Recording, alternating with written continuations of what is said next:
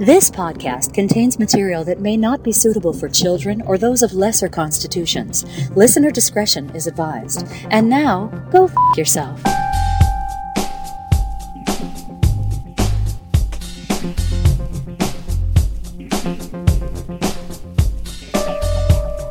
Welcome back to another episode of The Innocuous Bastards, a show you didn't ask for, but here we are. Mac, how are you doing? Much better than I was on Tuesday evening. Let's just say that. And I knew it. I read about it. I knew that there was going to be, they call it a red or blue shift. And I knew that they were going to count more of the Trump votes at the beginning because they were the ones who voted in person over the more the Democrats did. But because, and I got to give credit to the Trump folks, even though it put a ton of people at risk and probably killed a lot of people for it, they did get out their vote. They did a good job of unearthing from whatever disgusting rocks they could find the type of people who would come out and vote for him in large numbers. So they found more of the uneducated white vote, in the places where they needed to make it close. And so that's what I was concerned about, is that how I didn't expect Ohio to go as quickly as it did. I thought that they would at least close the gap there, but instead what you saw is 2 more points added to Trump's total, 2 more points for Biden. So it was a wash. So it was still just about the same kind of win, the same type of win in Iowa. It wasn't close at all. So the pollsters have got, I don't think they're ever going to be able to solve that problem with the Trump voters who refuse to, I guess they've refused to respond, or they're not able to reach enough of those people out there to get an accurate sampling. It's probably, I don't think there's such a thing as the shy voter, but I think that because they're poor and uneducated, they don't have the ability to be reached. So I don't know what they're going to do for 2024 on that. Doesn't really matter. At the end of the day, Biden is the next president. And I got to say that, I've been watching it, as all of us have been, through the time that, several days leading up to it. But when it actually happened, because you knew it was going to happen, when it actually happened, it was an emotional release. It was fantastic. It felt you were really definitely live, almost live reporting the election results as they happened. I didn't even bother turning on TV. I just watched my Facebook feed for your updates. Yeah, and actually the way it looks now, it looks like the predictions I had during that night are actually kind of, so looks like he's going to win in Georgia by about 10,000 plus votes, which is what I predicted, in 40 to 50,000, or maybe even more than that in Pennsylvania. That's kind of what I thought there. So those are the big ones. Georgia is huge. The fact that they were able to flip Georgia is enormous when it comes to presidential election. It's something that we all hoped, but we weren't sure. Arizona, I still think they're still counting the votes there. I'm pretty sure that he'll end up winning that one. I think he's up by about 20,000 votes. 20,000 votes. Win that. Yeah. So essentially what Biden will do is flip the map. 180 was 306 to 232 for Trumpy. And now this time it's 306 to 232 Biden. And he'll probably win the popular vote by about 5 million plus. So actually, what did I say? I think I said he would get about 51 to 44%. Biden, I think it'll be obviously closer than that, but I think Biden will still get about 51% and Trump will get about 47. Not the landslide I think we were all hoping for. But anyway, we can get into more of some of that later, as to maybe why. Yeah. AG, how are you feeling? I'm pretty good. I was like that, every morning after the election, you wake up and I could check my phone to see if it's been decided or anything. And it just went on and on. And that morning I woke up, 7:30, checked my phone, nothing. And I kind of went back to sleep for a while. And when I woke up, it happened. And it was just a great feeling. We still don't know exactly what's going to transpire, but I'm going to put a little of this back on Mac. You kind of made a call early on your Facebook that put me in kind of a down mood. Yeah. And but it turned around. But that did kind of shade it a little bit, kind of like, oh no, to like there's hope, and then finally there's this great outcome. So kind of went through the whole emotions there, the whole gamut. Me too. I totally agree, and that's because he was able to get his people out in a way that was not even thought to be possible. So again, we've got 47% of Americans who are willing to vote for Donald Trump for whatever reason. And that's about a point or so higher. And so you have those extra number of voters that nobody saw coming. At that moment, I knew there was going to be a red shift at the beginning of the evening because of the way the votes are counted. But because he was so far ahead in places like Georgia, so far ahead in places like Pennsylvania, that I was like, holy shit. This is, and Ohio was called quickly, all these places that you thought, okay, it's going to be very close, and it was not close. And so that's what I was worried about. But then, you take a step back, you take an Ativan, have a little bit of wine, and then you start going into the counties. I did do that, and I think I said that.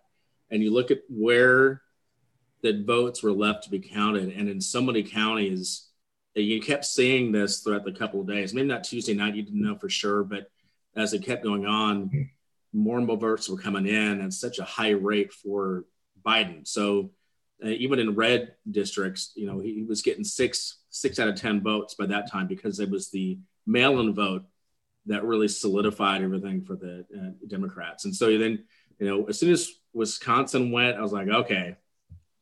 And Minnesota was another place really, really interesting. It was like, well, it's going to be really close. It was actually pretty much a blowout if you look at it for Trump compared with last time. I think he only lost that by, and same with New Hampshire, places like that Biden was able to flip back. But yeah, initially it looked bad. I had to remember though that, and I'm glad some people on Facebook they actually reminded me too. I was like, hey, wait a minute. They haven't got to the mail-in vote yet. So once that started coming in, and I think even about an hour after I said that, I started looking at Georgia and Fulton County, DeKalb County, there's around Savannah, Georgia, all the places that hadn't come in yet. There was a lot of outstanding votes. So that's kind of it was just a weird tale of two cities, essentially. You have the initial red shift, which is way stronger than anybody thought. And then you have the blue shift later on, which is fantastic. Yeah, I think the post that you might have been referring to, AG, was the one where Max said, looks like Trump's got another 4 years. And that was midway through election night. I muted him after that, actually. And, and then I was curious and checked in again. But certainly watching the election night results, and also, I personally knew that it wasn't going to be decided on that night, but there were definitely times where I felt that it was going to go in a direction that I wasn't, I was not hoping for, but as states started to get flipped, I got a little bit more encouragement, and it was actually, let's see, I think it was it just yesterday at like around noon when it was called, when Biden reached 290, or was it early? I think they got Pennsylvania first, and then it kind of depends on the outlet that you're looking at. Associated. Some of them still haven't called Arizona, and I think that's going to be happening pretty soon, because each time it comes in, it's gotten down to the point now where it's about 50-50 on all the returns. So I feel confident that he'll get 306. He's got 279 officially. And Georgia, he's up by a little over 10K there. So they're gonna do a recount. It won't change it very much. It never does a recount. So in fact, they usually end up adding to the winner, if anything. Yeah, I think they said, I was listening to a podcast earlier, and they said that any recount would yield at most about 1,000 votes. That needed to be. That was basically the reason why the recount happened. I obviously, looking at the map, there were certainly. When I look at the map, I'm not surprised by some of the results. Actually, by a lot of the results. You're looking at the heartland, you're looking at the South, and then you're looking at probably the disenfranchised ranchers or whatever. and I'm not surprised that they were unearthed by the Trump campaign to vote for him. I do wonder though, because to your point earlier about the Trump campaign turning and finding these people to vote for him, how much of that 47% though are truly his base or his supporters versus people that just voted for the party? I think 35%, 35 to 38%. So of the 47.7%, 35% of that is his true base. Mm-hmm. I'm sure you scumbags, the deplorables, whatever you want to call them. Yeah. These are real pieces of shit who are willing to do anything. These are like the militia types, not just those, but they're also just uneducated, ignorant, mostly white people. Not all, because there was a good turnout for the, and again, to just call it the Latino vote, that vote there is the most complicated in the entire country right there, because you have people from Central America, from Mexico, from Latin, I mean, all over the Cuba. You can't really put it into one bucket, and so you got to kind of look at, sort of break it out. But looking at, there are certain voters who are Hispanic, Latino, who are going to be more conservative, some that are not. So I don't think that vote by itself you can never look at again as being one or the other. The African-American vote actually ended up, for all the talk about how he got more voters, way more African-Americans came out and voted, even though maybe more of them voted for Trump this time. Way more ended up voting for Biden than did for Hillary overall. So I think they did their job despite, and if someone's going to come to you with a plan, the platinum plan of all things, that sounds like a goddamn scam enough right there. It sounds like a credit card that they're trying to offer you. So some people were all for that. And again, he did do some good outreach for political purposes. The traditional Black colleges and opportunity zones, a lot of that was pretty, not really even that great. But then you look at the criminal justice reform, that's where the opportunity is right now going into 2024, because I don't think there's many people who believe that Joe Biden is going to be the candidate running again. I don't think so. He barely got through this. Let's just be honest. He barely got through it. He did what he needed to do, but he'll be 4 years older at the end of it. I don't really want to pin all of our hopes on an 81-year-old guy, as much as I love him, to try to beat Trump next time. But opportunities are right there now to solidify the African-American vote, to have better outreach to the Latino communities, the number of them that are out there. And then there's an excellent opportunity right now to actually improve people's lives, the people who think that they were left behind. Maybe not the deplorables. There's nothing we can do about some of these people. You kind of got to forget about them. There's the people that you can do something about. It's that 12% of Republican voters that you can probably convince. And if you can do that, you can be in pretty good shape for 2024. AG, are you surprised at all that the results are being contested by the Trump campaign? Well, of course not. And a lot of this has to do with I don't think he even really wants to be president. I think he just wants to not go to jail. And, he is in a world of trouble. That is the thing. He is in a world of trouble right now. And there's this thought that, he's going to leave office and then he's going to kind of do his own thing and then run again in 2024. And I suppose that's possible. But what 2020 has told you is that he failed as a president and he failed as a candidate. So whether he may have some influence on the next, presidential election that is certain that he will have some influence, whether he runs or not. So his position now is to fight everything as hard as he can until the tide turns, especially with his constituents, that, okay, it's over, stop. This is looking more and more desperate and clingy and whatnot. So it's like the general consensus among conservative supporters of his needs to be give it up. Okay. And I'm sure he's starting to hear that now. And there's this, he's in denial about, I got, it's stolen from me and all of these illegal votes and whatnot.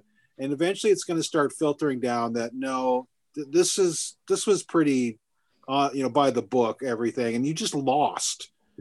So he's going to come to terms with this in the next little while. And he's obviously a very infantile personality that as soon as you say they can't have something, then they throw a fit, and then maybe they'll calm down and come to terms with the fact that, hey, there is a shot for me to run again in 2024.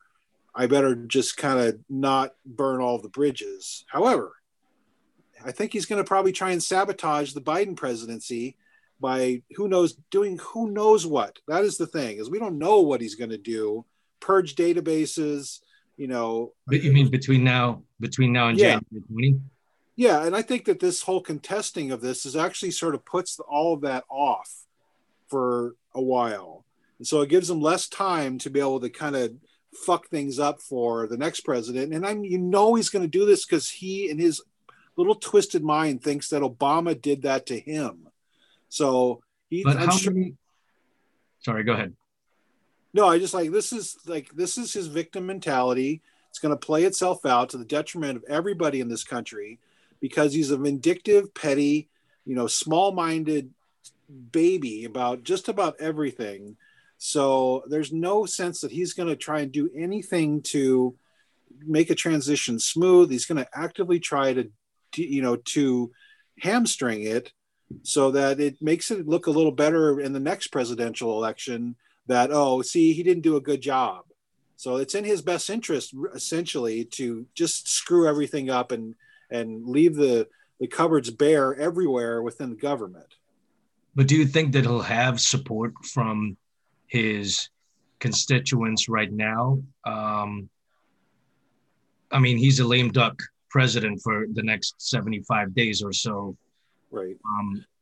I think the support if they were supporting him now, if they were supporting him before, it was because he was the president. So now that he literally is going to be out the door, will there be a significant portion of his current staff that would say, fuck off, I don't need to listen to you anymore.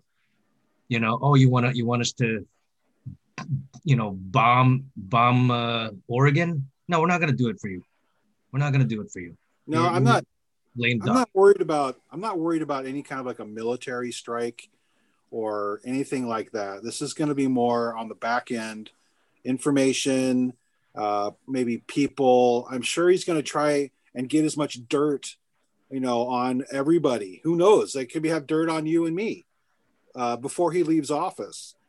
And you can just this guy is basically a criminal, which is preposterous because I hear a lot of the same things said about Biden as I believe about Trump.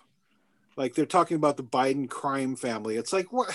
Come on. I mean, seriously, do you guys not even do any sort of basic sort of checking upon what is currently going on in office as far as a crime family? I mean, it just beggars logic. Well, nevertheless, I think when first of all, in this transition period, all of the people that he has in positions, they need to look for work, right? So there might be a lot of resignations, firing somebody now or getting rid of them, actually doing them a favor. So things are going to be weird. And as far as him using these people for nefarious purposes, well, what's different now than, 5 days ago? Nothing. He's going to keep doing crap. And so, I mean, there is going to be some support for him when he leaves because he's planted this seed that this election was stolen from him. And for all the people, the conservative, voters out there, I've said this many times before, and I absolutely believe this. They want things dumbed down so that they can make a decision on it so they don't have to ever think about it again. And it doesn't matter if it's right or wrong, as long as there's some minor justification for them thinking or to continue to think how they do, they're just going to buy it up.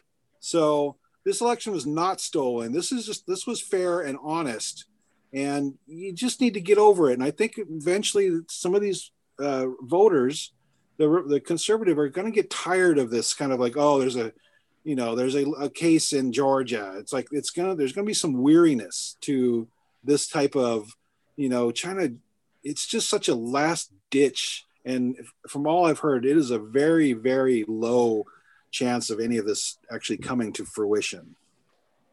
Mac, there's no chance of any of it coming to, he doesn't have any case. He may be able to pick up a few votes here and a few votes there, but this isn't 2000 where we're dealing with 537 votes deciding the state of Florida. This is not that. This is tens of thousands of votes that he would have to somehow invalidate. It's impossible. It's not happening. Large swaths. Or I've been hearing tranche. Tranche is the new word in the election season. Now, we're going to get the next tranche of votes from somewhere.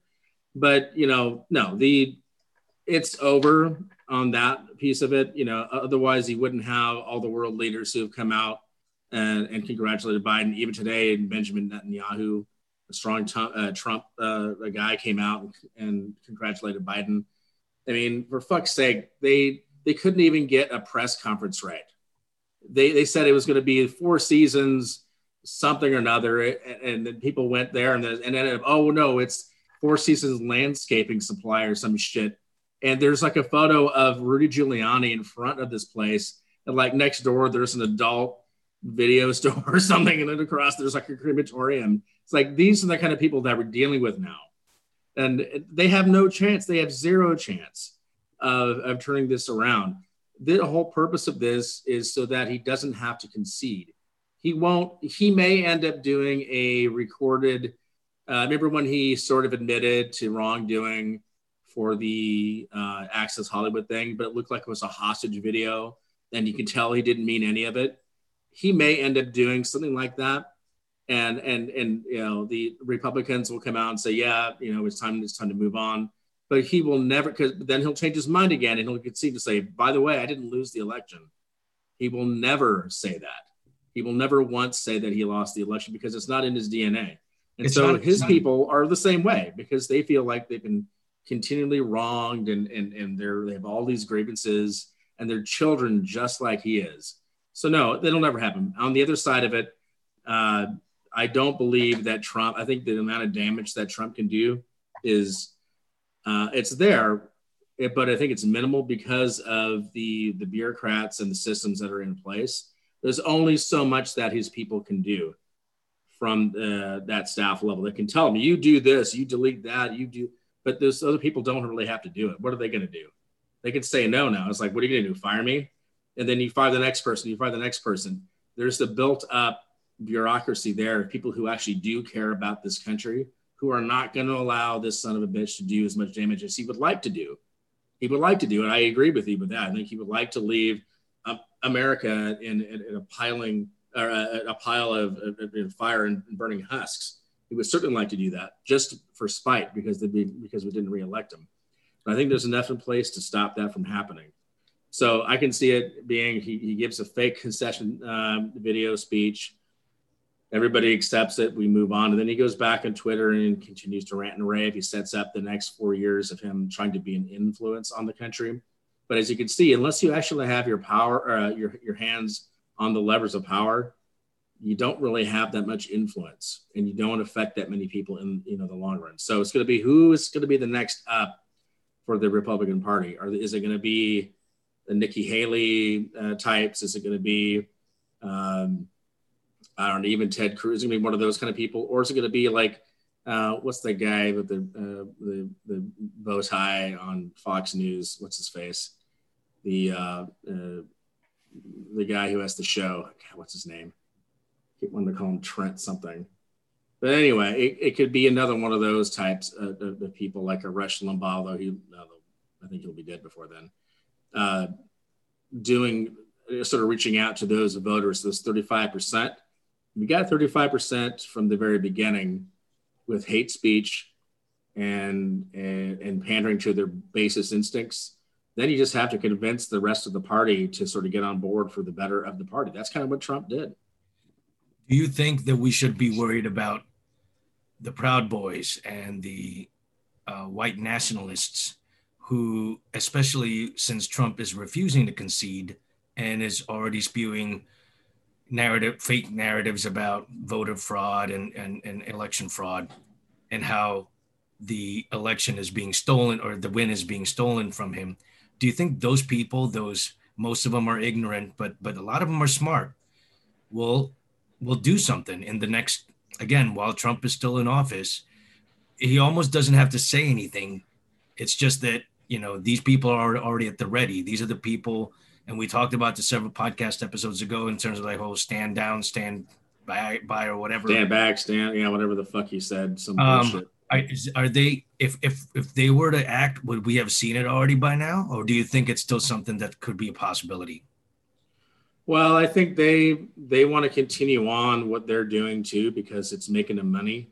So I think for them to go out and engage in some sort of a terrorist attack with Trump not in charge. So it was going to say, okay, if the opposite happened, Trump was up by 2 or 3 points and had already been called the winner, but it was the Biden people who were going to court, then I think you would see them get involved in a real negative way and in a violent way, because they'd be there to put down that type of resistance.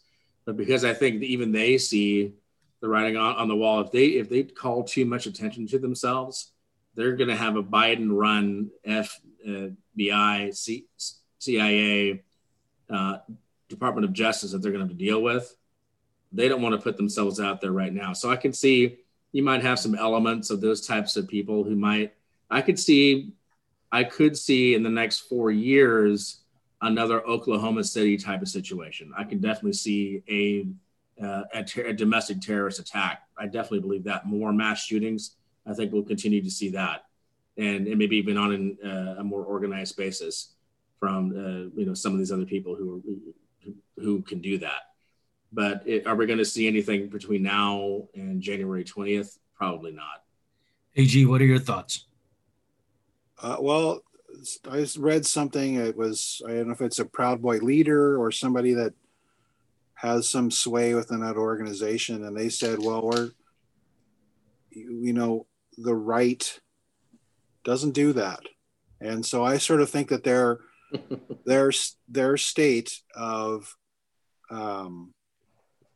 not readiness, but whatever I think that their mode is, or they've set it up as, we're not the violent side. And so, I'm not saying this is true. I'm just saying this is what they are saying.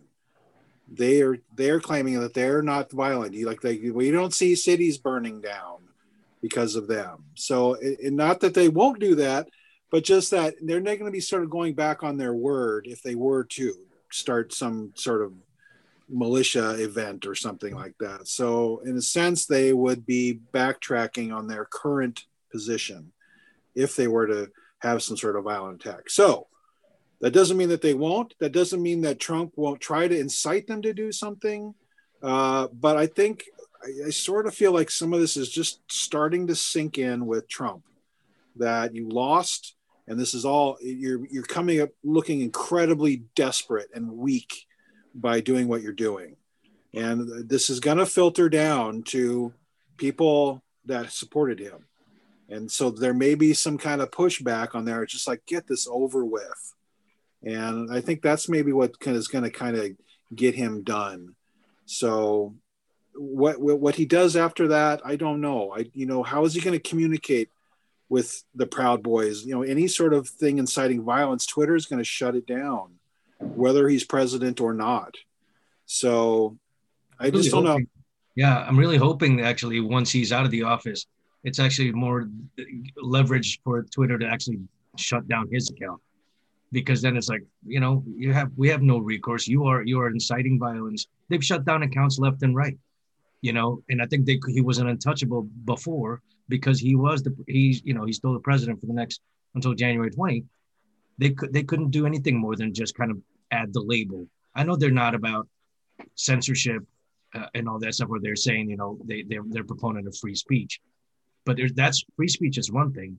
Having what you say lead people to start toting guns and, and potentially kidnap whatever, I think it was in Michigan or something, a congresswoman, governor, a governor of Michigan. These are types of actions that are incited by the things that he writes and he tweets and he says. And so why continue to have somebody like that?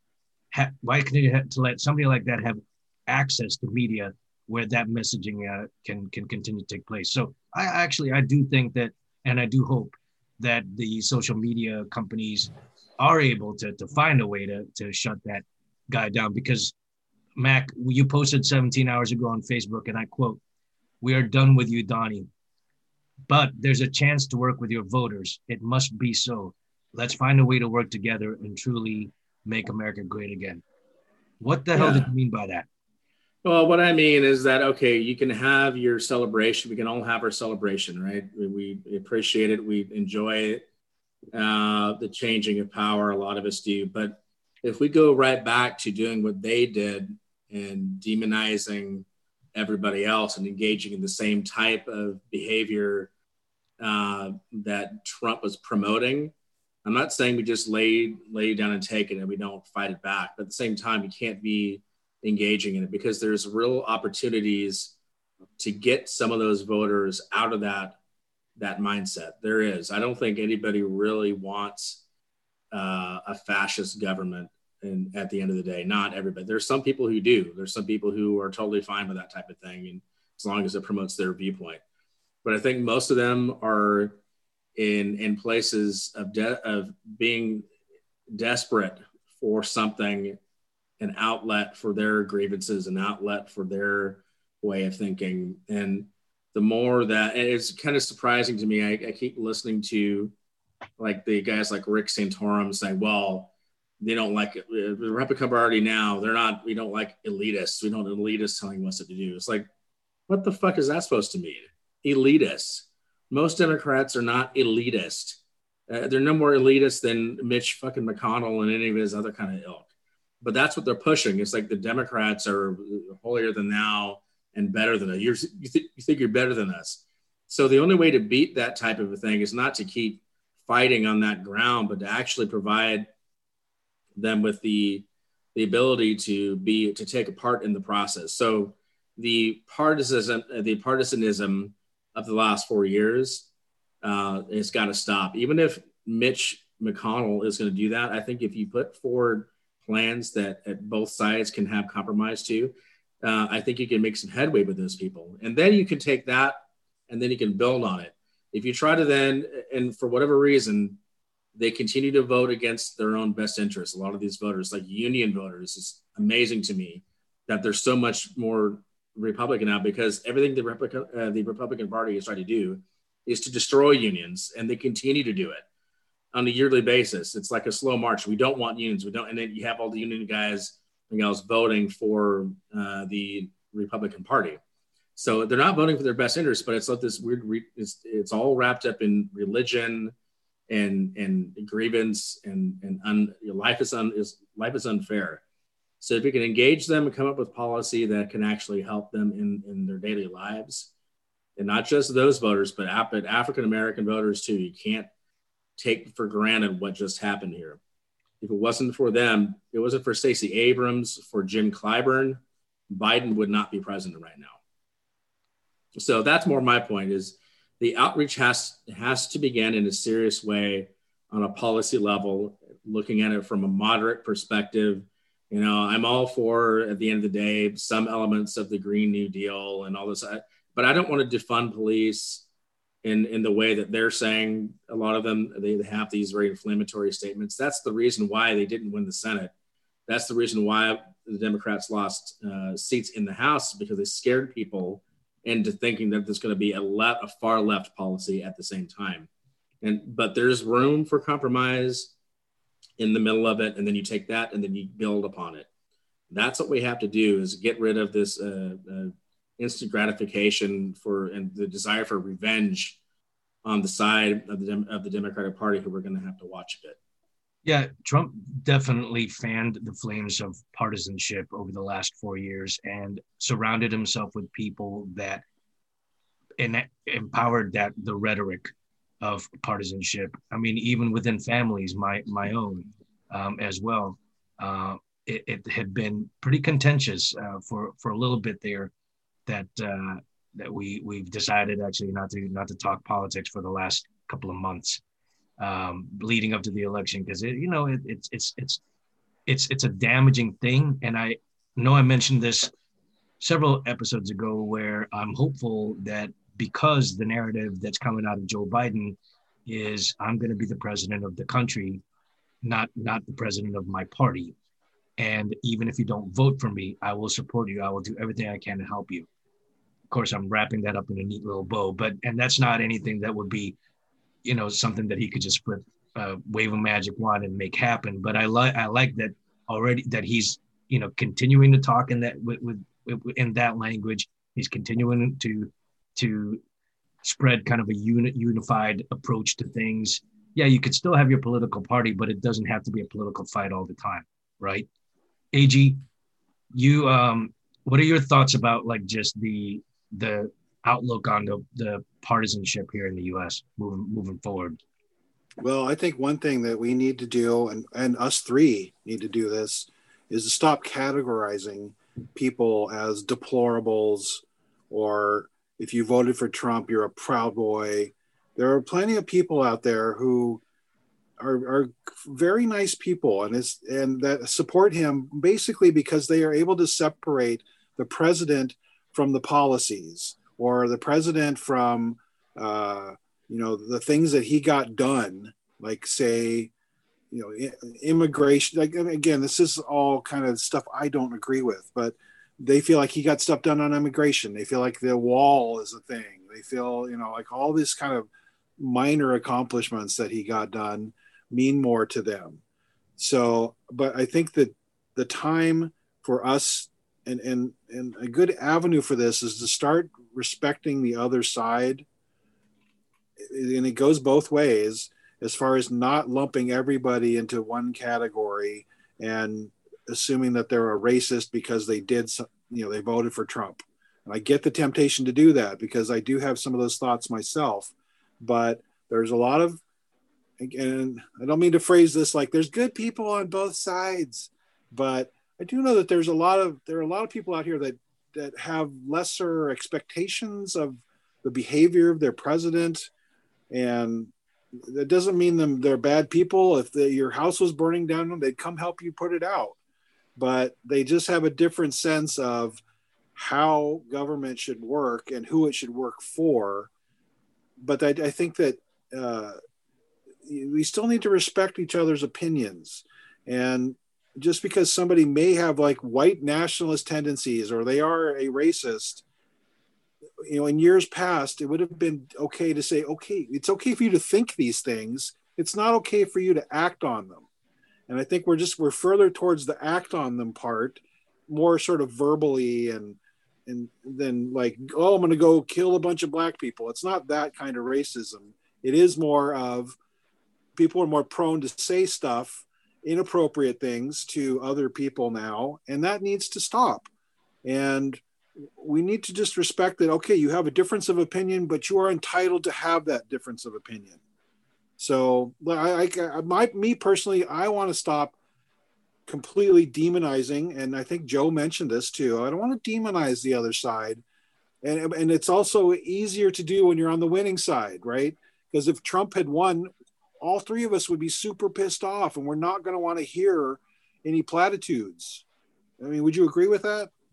I would think so, but it's a different situation between 4 years ago when it was a brand new thing. Now we got 4 years of the experience of it and the results of it, and people like Stephen Miller, who are a senior advisor in the White House, pushing all these types of immigration policies. So I agree with you to a certain extent.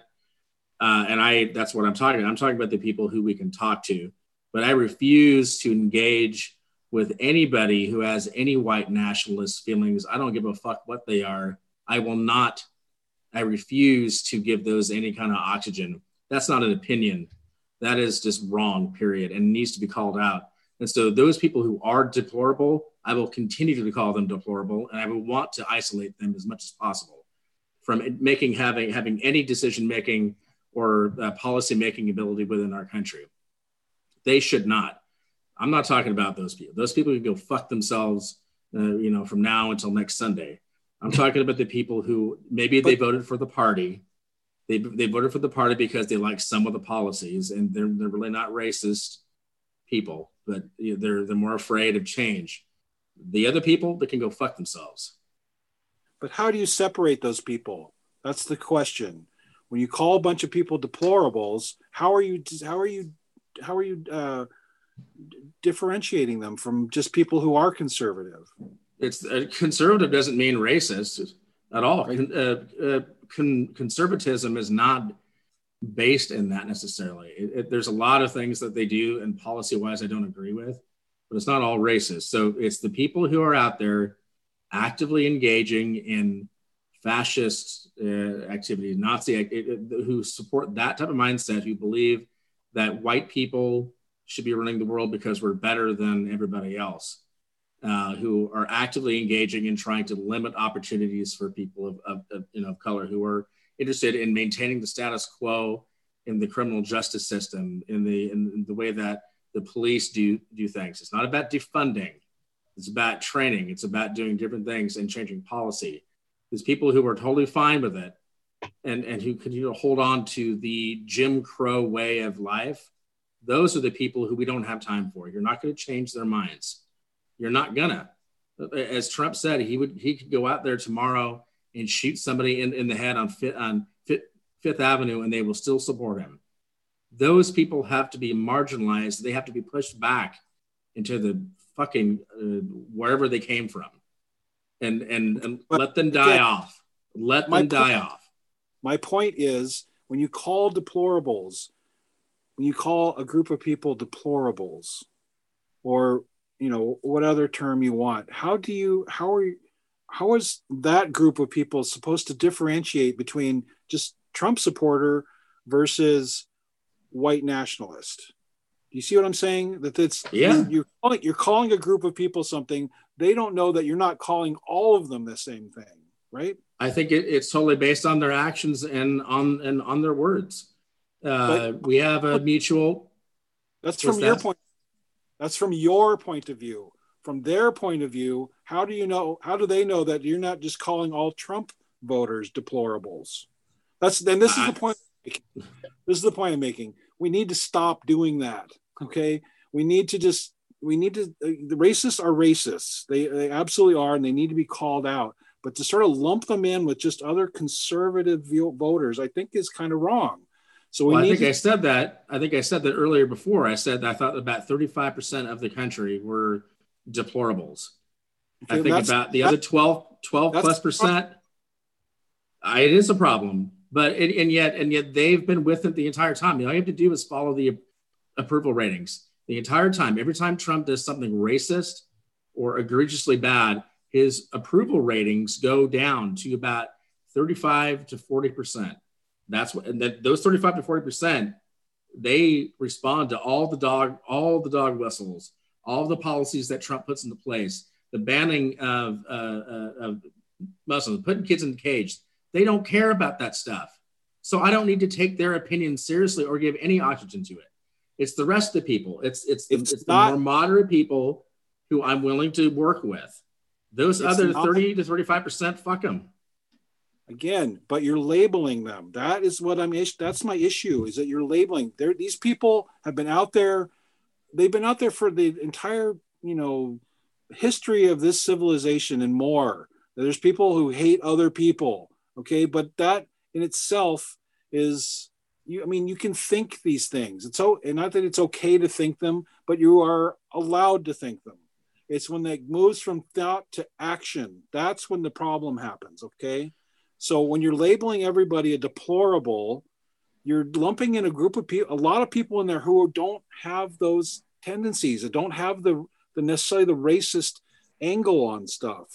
And this is what I'm trying to say, is we need to do what Joe says and turn down the temperature. And part of that is using language in a constructive manner, rather than, again, trying to denigrate or separate groups of people into something that you can label. So we need to just, like, this is where we need to all just, like, okay, let's just take a step back and see where we can go forward, rather than, I don't need to listen to you because you don't agree with me. It's like we need to hear each other. And again, this isn't anything like white nationalism. I am totally against that. I hate that. It's just that not everybody is like that has voted for Trump. That's all I want to say about that, really. Can the brown person speak real quick here? Yes. No. Okay. Although you are very deplorable. To be fair, there are racists in the Democratic Party as well. And Sure. So, but what I am hearing that's being said for sure is that if we begin to kind of open our eyes and open our minds, I guess, to the quote unquote other side, then the lines will be a little bit blurred. We'll start to get blurred, so that we're more thinking as Americans rather than Democrats and Republicans. There's still policies that are going to be more resonant, that will resonate more to the Democrats and than to the Republicans, and vice versa.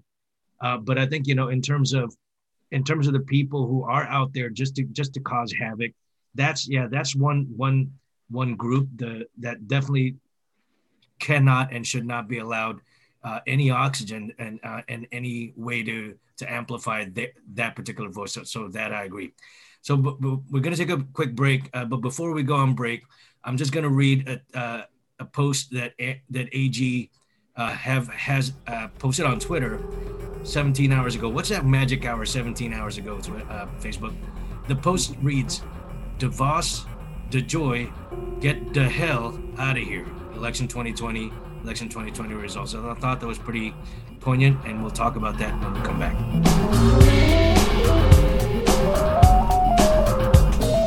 Like us on Facebook at facebook.com/innocuousbastards. Find us on Twitter as @InnocuBastards. Or follow our blog at innocuousbastards.wordpress.com. Email us at innocuous.bastards@gmail.com. Welcome back from the break. Hope you enjoyed it.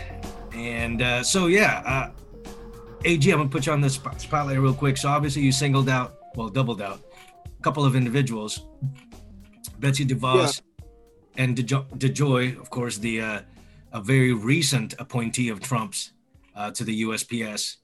And you wanted them to get the hell out of here. I thought it was good wordplay, but I think there's certainly some deeper meaning to your post. You want to talk about it? Well, I made that post, obviously. The names I used were for the purpose of punchiness with the post. But in particular with those two, and I know several people in the education sector, they hate Betsy DeVos. And I absolutely do not blame them. This is somebody that was just a complete newbie to any sort of education, especially public, and has sought to just basically tear it down because, and this is going to be an old refrain, is that the Republicans really don't want people to be smart, because when they're smart, they figure out things that the Republicans don't want them to figure out. And the dumber they are, the better. They don't want them to be educated. There's plenty of smart people out there. Well, you can be as smart as you want. If you have no knowledge, then you're worthless. And that's what they want. They want people to not think about complex things. And a lot of conservatives are kind of like that. They just want it sorted out so they can get back to doing whatever they're doing.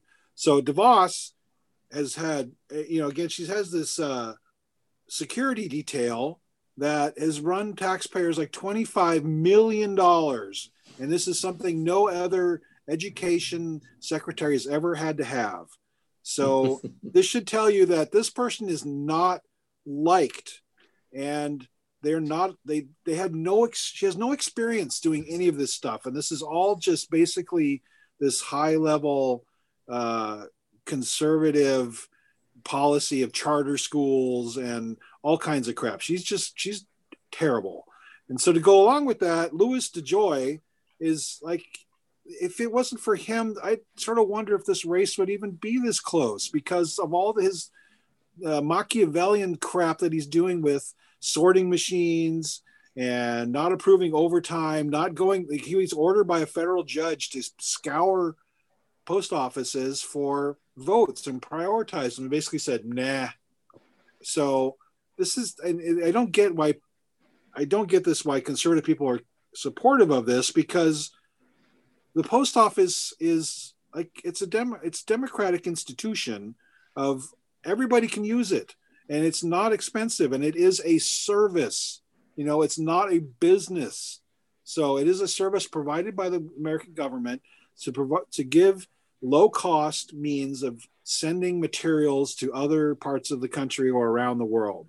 And basically the people like Trump, they don't need that. They will spend the $25 or whatever to get FedEx to get it wherever they need to go. They don't care that it is an economical solution to goods transfer. So those two in particular, and DeJoy, that one's is meaningful for me because I use the post office a lot. So those two in my mind, I mean, and then there's others. We can go. We'll keep going. But for those two, it was basically for the purpose of the Post. But in my mind, also, there's like two of the more visceral ones that really need to be gone, and maybe even gone before Trump is. I would agree with you, Matt. What are your thoughts?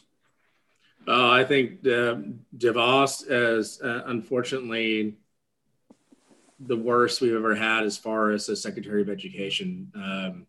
Again, thinking about it, that should not be a political kind of thing where you need a security fucking detail.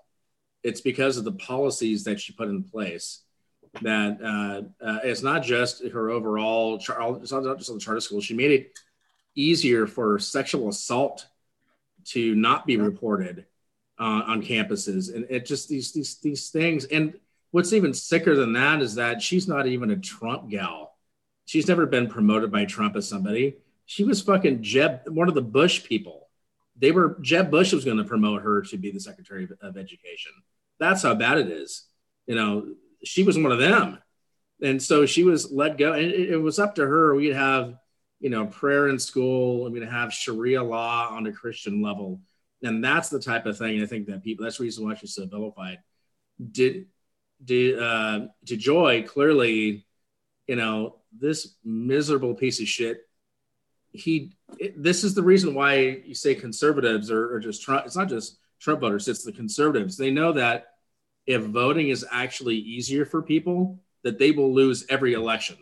Because I think it's pretty clear. I think that there's way more progressive voters in this country, but they don't have access, or it's been more difficult for them to vote because of the color of their skin, because of the economic opportunities that they have available to them. So if you look at it, if you made mail-in voting okay in all these states, in Texas and in Ohio, and well, actually Ohio it is, I guess they're not, but if you made it, but like in Texas, they suppressed the vote by only having one place to drop off these votes in like Harris County of all places, one of the biggest counties in the entire United States of America. These types of things, these voter suppression things that they do, it's what's keeping about 7 or 8 of the last 9 elections have not gone for the Republican Party. They've gone for the Democrats. And so if you look at that, we should have been in control all this entire time.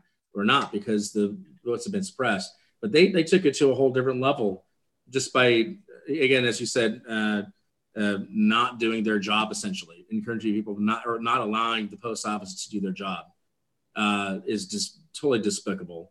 But then you look at a guy like Mark Meadows, for instance, is one of those guys who I like to see canned almost immediately. Ben Carson, what the fuck has he done for anybody? What the fuck has he done for HUD? Nothing. He's lasted the entire time because he just keeps his mouth shut and collects a paycheck. You know, these people have done nothing for our country. Not one of them. Mnuchin is the only guy who can say that has done something, because at least he got the first stimulus bill helped to be passed. He was part of that. You know, outside of the cabinet, you look, and a lot of them, he doesn't have any real cabinet because they're acting, because they won't be confirmed, because the people he's trying to put in there are so destructive. Like they got the Chad Wolf for the DHS.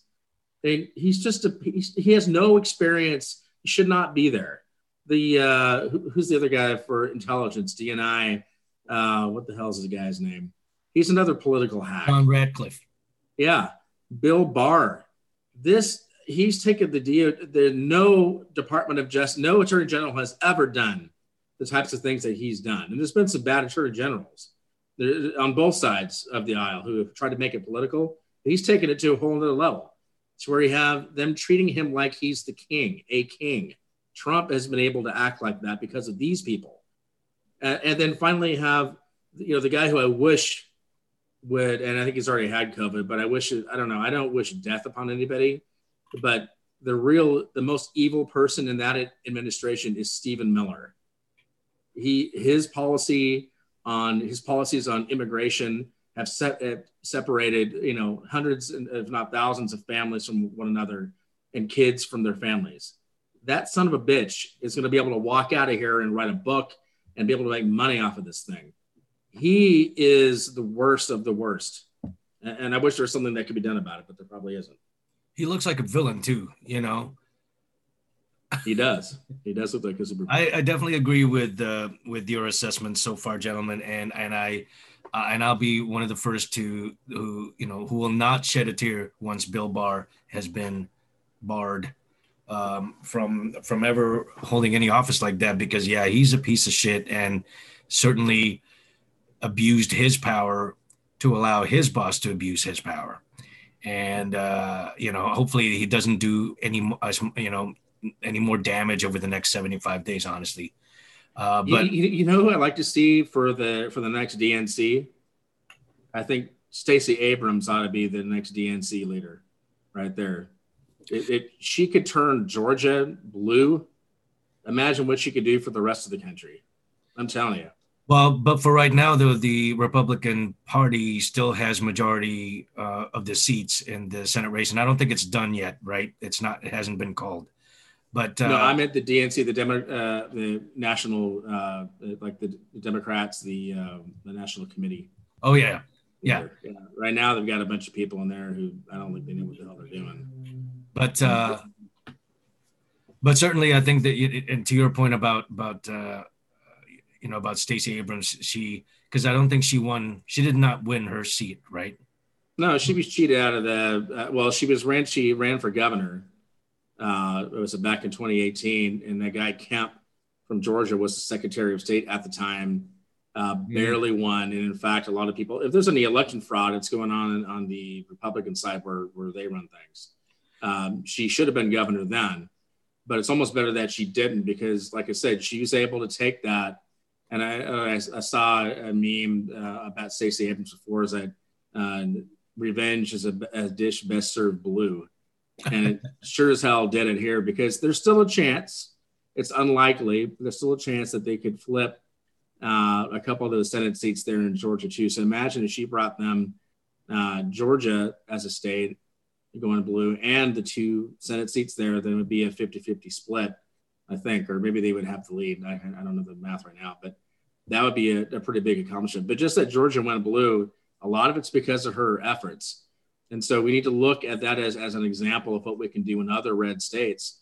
It wasn't just about turning out votes. It was about mobilizing people based on policy. And I think that's something that really needs to happen.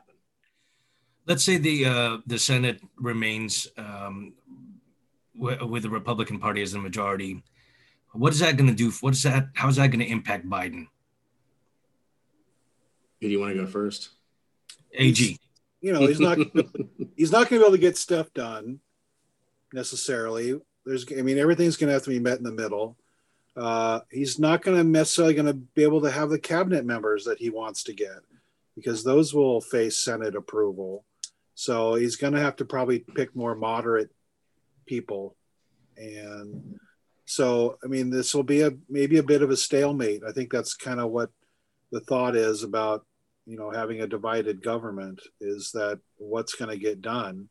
But maybe really what happens is is the stuff that does get done appeals to a broader scope of people, and we can sort of start getting back to that. We're all Americans, and there's some Americans that you don't like, and there's some Americans that don't like you. But nevertheless, at the end of the day, we believe in something, and that is, life, liberty, and pursuit of happiness. So it could be that, this a period of division in the Congress can actually sort of help bring things back to the center a little bit more, and maybe a few things get done. Maybe there's an infrastructure bill that gets done, things like that, where it's not a partisan issue. It's like, this is good for the country, and maybe we get to more legislation like that than trying to, when you have a Republican president and a Republican Senate, they are going to try and push some stuff through. But now that it's changed, maybe it's more, we get sort of vanilla legislation, and we all sort of get a little, solid ground beneath us, and we can start feeling better about just the state of the government and our country. Mac? Yeah, I would agree. And I think that is kind of a good thing, because it does give Biden a bit of an excuse for, okay, hey, look, I'm dealing with a divided government. So this might placate the far left of the wing. Is like, what are we going to do? We could push forward all these policies. They're not going to vote on them, and it's going to make us look bad. So the best thing to do is right now is to compromise and to build slowly on these policies, get people used to them, just like with Obamacare. It took people a little bit to get used to Obamacare, but now, unless the Supreme Court blows it out of the water, it's pretty well supported by the majority of the population, including Trump voters, including deplorables, because they're reaping the rewards from it. So I think that's the thing, is to put forward policy that, you start out on, it's all about negotiation. You start out on year end, not too crazy, and then you hope you can meet somewhere in the middle. And I think that McConnell, for all the shit that he's done over the years, I think he realizes that you can't go back to Donald Trump. You can't go back to, I'm going to make Joe Biden a one-term president, even though he probably will be. But just looking at it that way, you can't go back to those types of policies, because look what it's done to the country. I think even they have to realize that at some point. And so having a guy like Biden, who was in the Senate for 47 years, who knows how to get shit done, might be actually very, very helpful. And then you get people used to it slowly. You get people used to some of these things that are good for us, and with regards to climate change and trying to do how we think about, how we do policing in our country and addressing system. You can address all these things. You're not going to get everything you want. And just because you don't get everything you want doesn't mean that you just keep putting forward bills over and over again, just to show your base that you're doing it. But if you can make some compromises, people will start to figure out that, hey, this actually does benefit us. These things are good for us. And then you can it may take 10, it may take 20 years to where, okay, at the end of it, you're now the most extreme things they thought before are now commonplace. It may not even take 10 to 20 years. It may only take five to 10 years, as long as you do it right. But we can't have as consistent just warfare on all fronts. Yeah, I think, well, speaking of warfare, I was listening to a few things this morning, political podcasts and whatnot. And one of the presenters said that Biden is walking in to a Lincoln-esque America where it's heavily divided, and that's something that he's going to have to address fairly immediately once he's in office. And also then, but because of his, he's a seasoned politician, because of his knowing exactly what to do in that realm, they're prognosticating that he's going to do well, even in a Republican-led Senate, because he does know how to negotiate. He does know how to fight for things and meet in the middle. I'm concerned that, because of course his platform, I believe, or his main goals are, of course, to address the pandemic, to address the immigration policies, and climate change. Those are at least the last two have been very heavily, it seems, pushed back by the Republican Party. So I'm kind of concerned about that his first orders of business appear to already be something that a Republican-led Senate will not support. But we go ahead, Mac. No, I was going to say I think that's just because of the way that they allowed the Republicans to frame it, and as much as I like AOC, they've used her as a villain, as a moniker of the far left, to like they're going to come in here and do this and destroy business and jobs are gone. And actually, in the reality of it, the way Biden has been actually presenting it is that it's an opportunity that's actually being taken advantage of by China, by India, by all these other countries, is that there's a renewable energy industry, a clean energy industry that we're missing out on, that could be just as good in Pennsylvania if you do it right as anywhere else in the world. And so creating jobs through the policies, that's going to be the best way to get people to change their mindset. You can say, well, we're not going to frack anymore, and we're not going to drill for oil, and we're not going to do all this kind of stuff. But then you're taking away jobs, right? What are you going to replace it with? So you have to have a plan to be able to replace those jobs with something else. And so you can't lose the narrative there. I think getting us back into the Paris Accords, I don't think people are going to be that upset about that. I think a lot of the climate change stuff is going to be based and pretty moderate policies. But the more you talk about jobs and how it will benefit other people, rather than trying to save the world, which I agree with, believe me, I agree with it. I agree we need to save the world and we need to do these things, but that's not going to resonate with these people in these states, even in Oklahoma and where they're doing fracking and all that. You're not going to get those people to get on board unless you provide them with another opportunity to make money. Because it's at the end of the day, it's about their family. And so they only see so far in front of them. So it's those small steps, it's the baby steps that we can get there. Let's get to 2022. Let's get to the midterms with the country in pretty good shape. We've gotten rid of the virus. Well, not gotten rid of it, but we've got to a point where we're back to normal-ish in our society. And, we haven't introduced a whole lot of radical shit, even though I don't think a lot of it's that radical. But you know what I'm saying? It's to the other side where you're working with them and you're drawing them on this line. Okay, this is good for you. Okay, we've given up some. You've given up some. Now look at where we are now. Okay, now let's get to 2022. We've proven that we can run the government in a way that's not going to polarize the country again. You might get a heck of a lot more votes again for your agenda. And then you have a way to, again, you don't want to go crazy with it because you have to snap back things, because then they're going to lose in 2024. So again, you keep introducing policies. By the end of by the time the presidential election comes in, you've got the country in a really good place. You've got the policies that you need in place. You've got our standing in the world restored. Then, whether it's Biden or whoever it is, has and it hopes that the economy is good.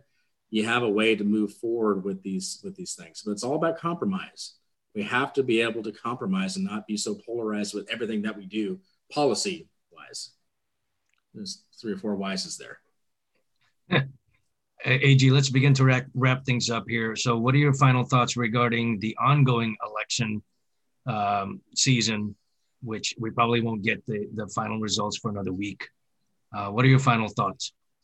Well, my final thought is that I want to thank Joe Biden for, he's a 77-year-old man, right? And I'm sure he probably would just like to retire. And, I know, although he has a good, strong sense of public service, but nevertheless, at 77, it would be totally acceptable for him to just lay low for the rest of his life. But instead, he decided that and figured out that he was probably the best chance to get Trump out of office, and he absolutely came through. So I want to thank him for doing something that maybe nobody else could really have done.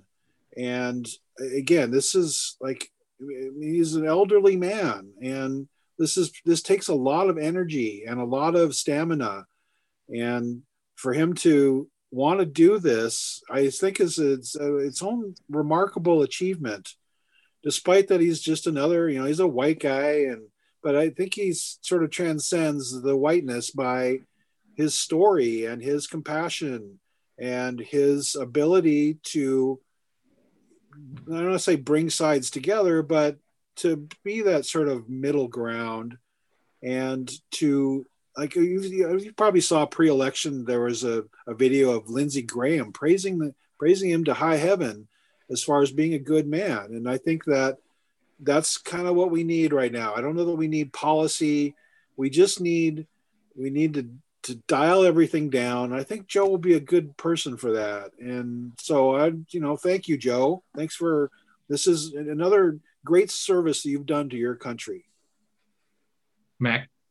Yeah, 100%. All that right there. I mean, I think that there's nobody else who could have responded in the way that he did to what Trump, who has experienced loss, and his son is an addict, and he's got a big family. So he resonates with a lot of people, no matter what color you are, with the troubles, the trials and tribulations that we'll go through.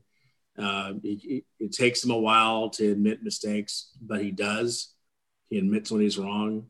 Of course, 47 years of service, you want to think that everything you've done is correct. But, coming around on the 1994 crime bill, realizing that was a mistake, realizing that his vote in the Iraq war was a mistake, having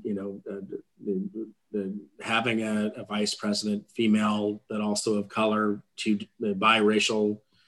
These types of things are not possible in Trump world. It's impossible. And if it's done, it's only done in the way of, well, it'll help me politically. And I think Biden looks at things in the way that will help people. And sometimes those things intersect, sometimes they don't. But I think in this case here, we've got the right guy at the right time. And I couldn't be happier, for sure. I agree with you both. And also just the way the U.S. will be viewed by the rest of the world under a Biden presidency is already a good thing. World leaders have congratulated him already and reached out.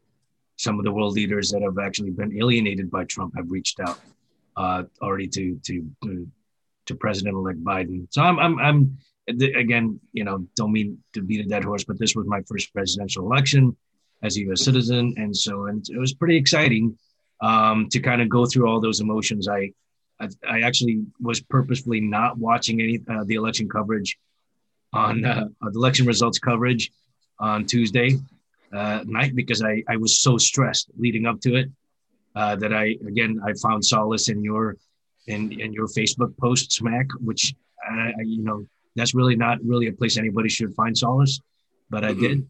And I appreciate that. And hopefully our listeners, hopefully they're happy in their own way with these election results. I think we do have listeners who do follow us. I think they lean towards obviously our same beliefs, but certainly to echo AG's sentiment from earlier, I think if we can just do our part to lessen the polarization and moving forward, and as we work towards a better America, I think that should be the goal. Well, Edgar, I hope we've made this really fruitful for you today. We really appreciate your listenership. We don't understand why you haven't really reached out to us, because we want to make sure that you're okay. And we hope that you are okay. Good night.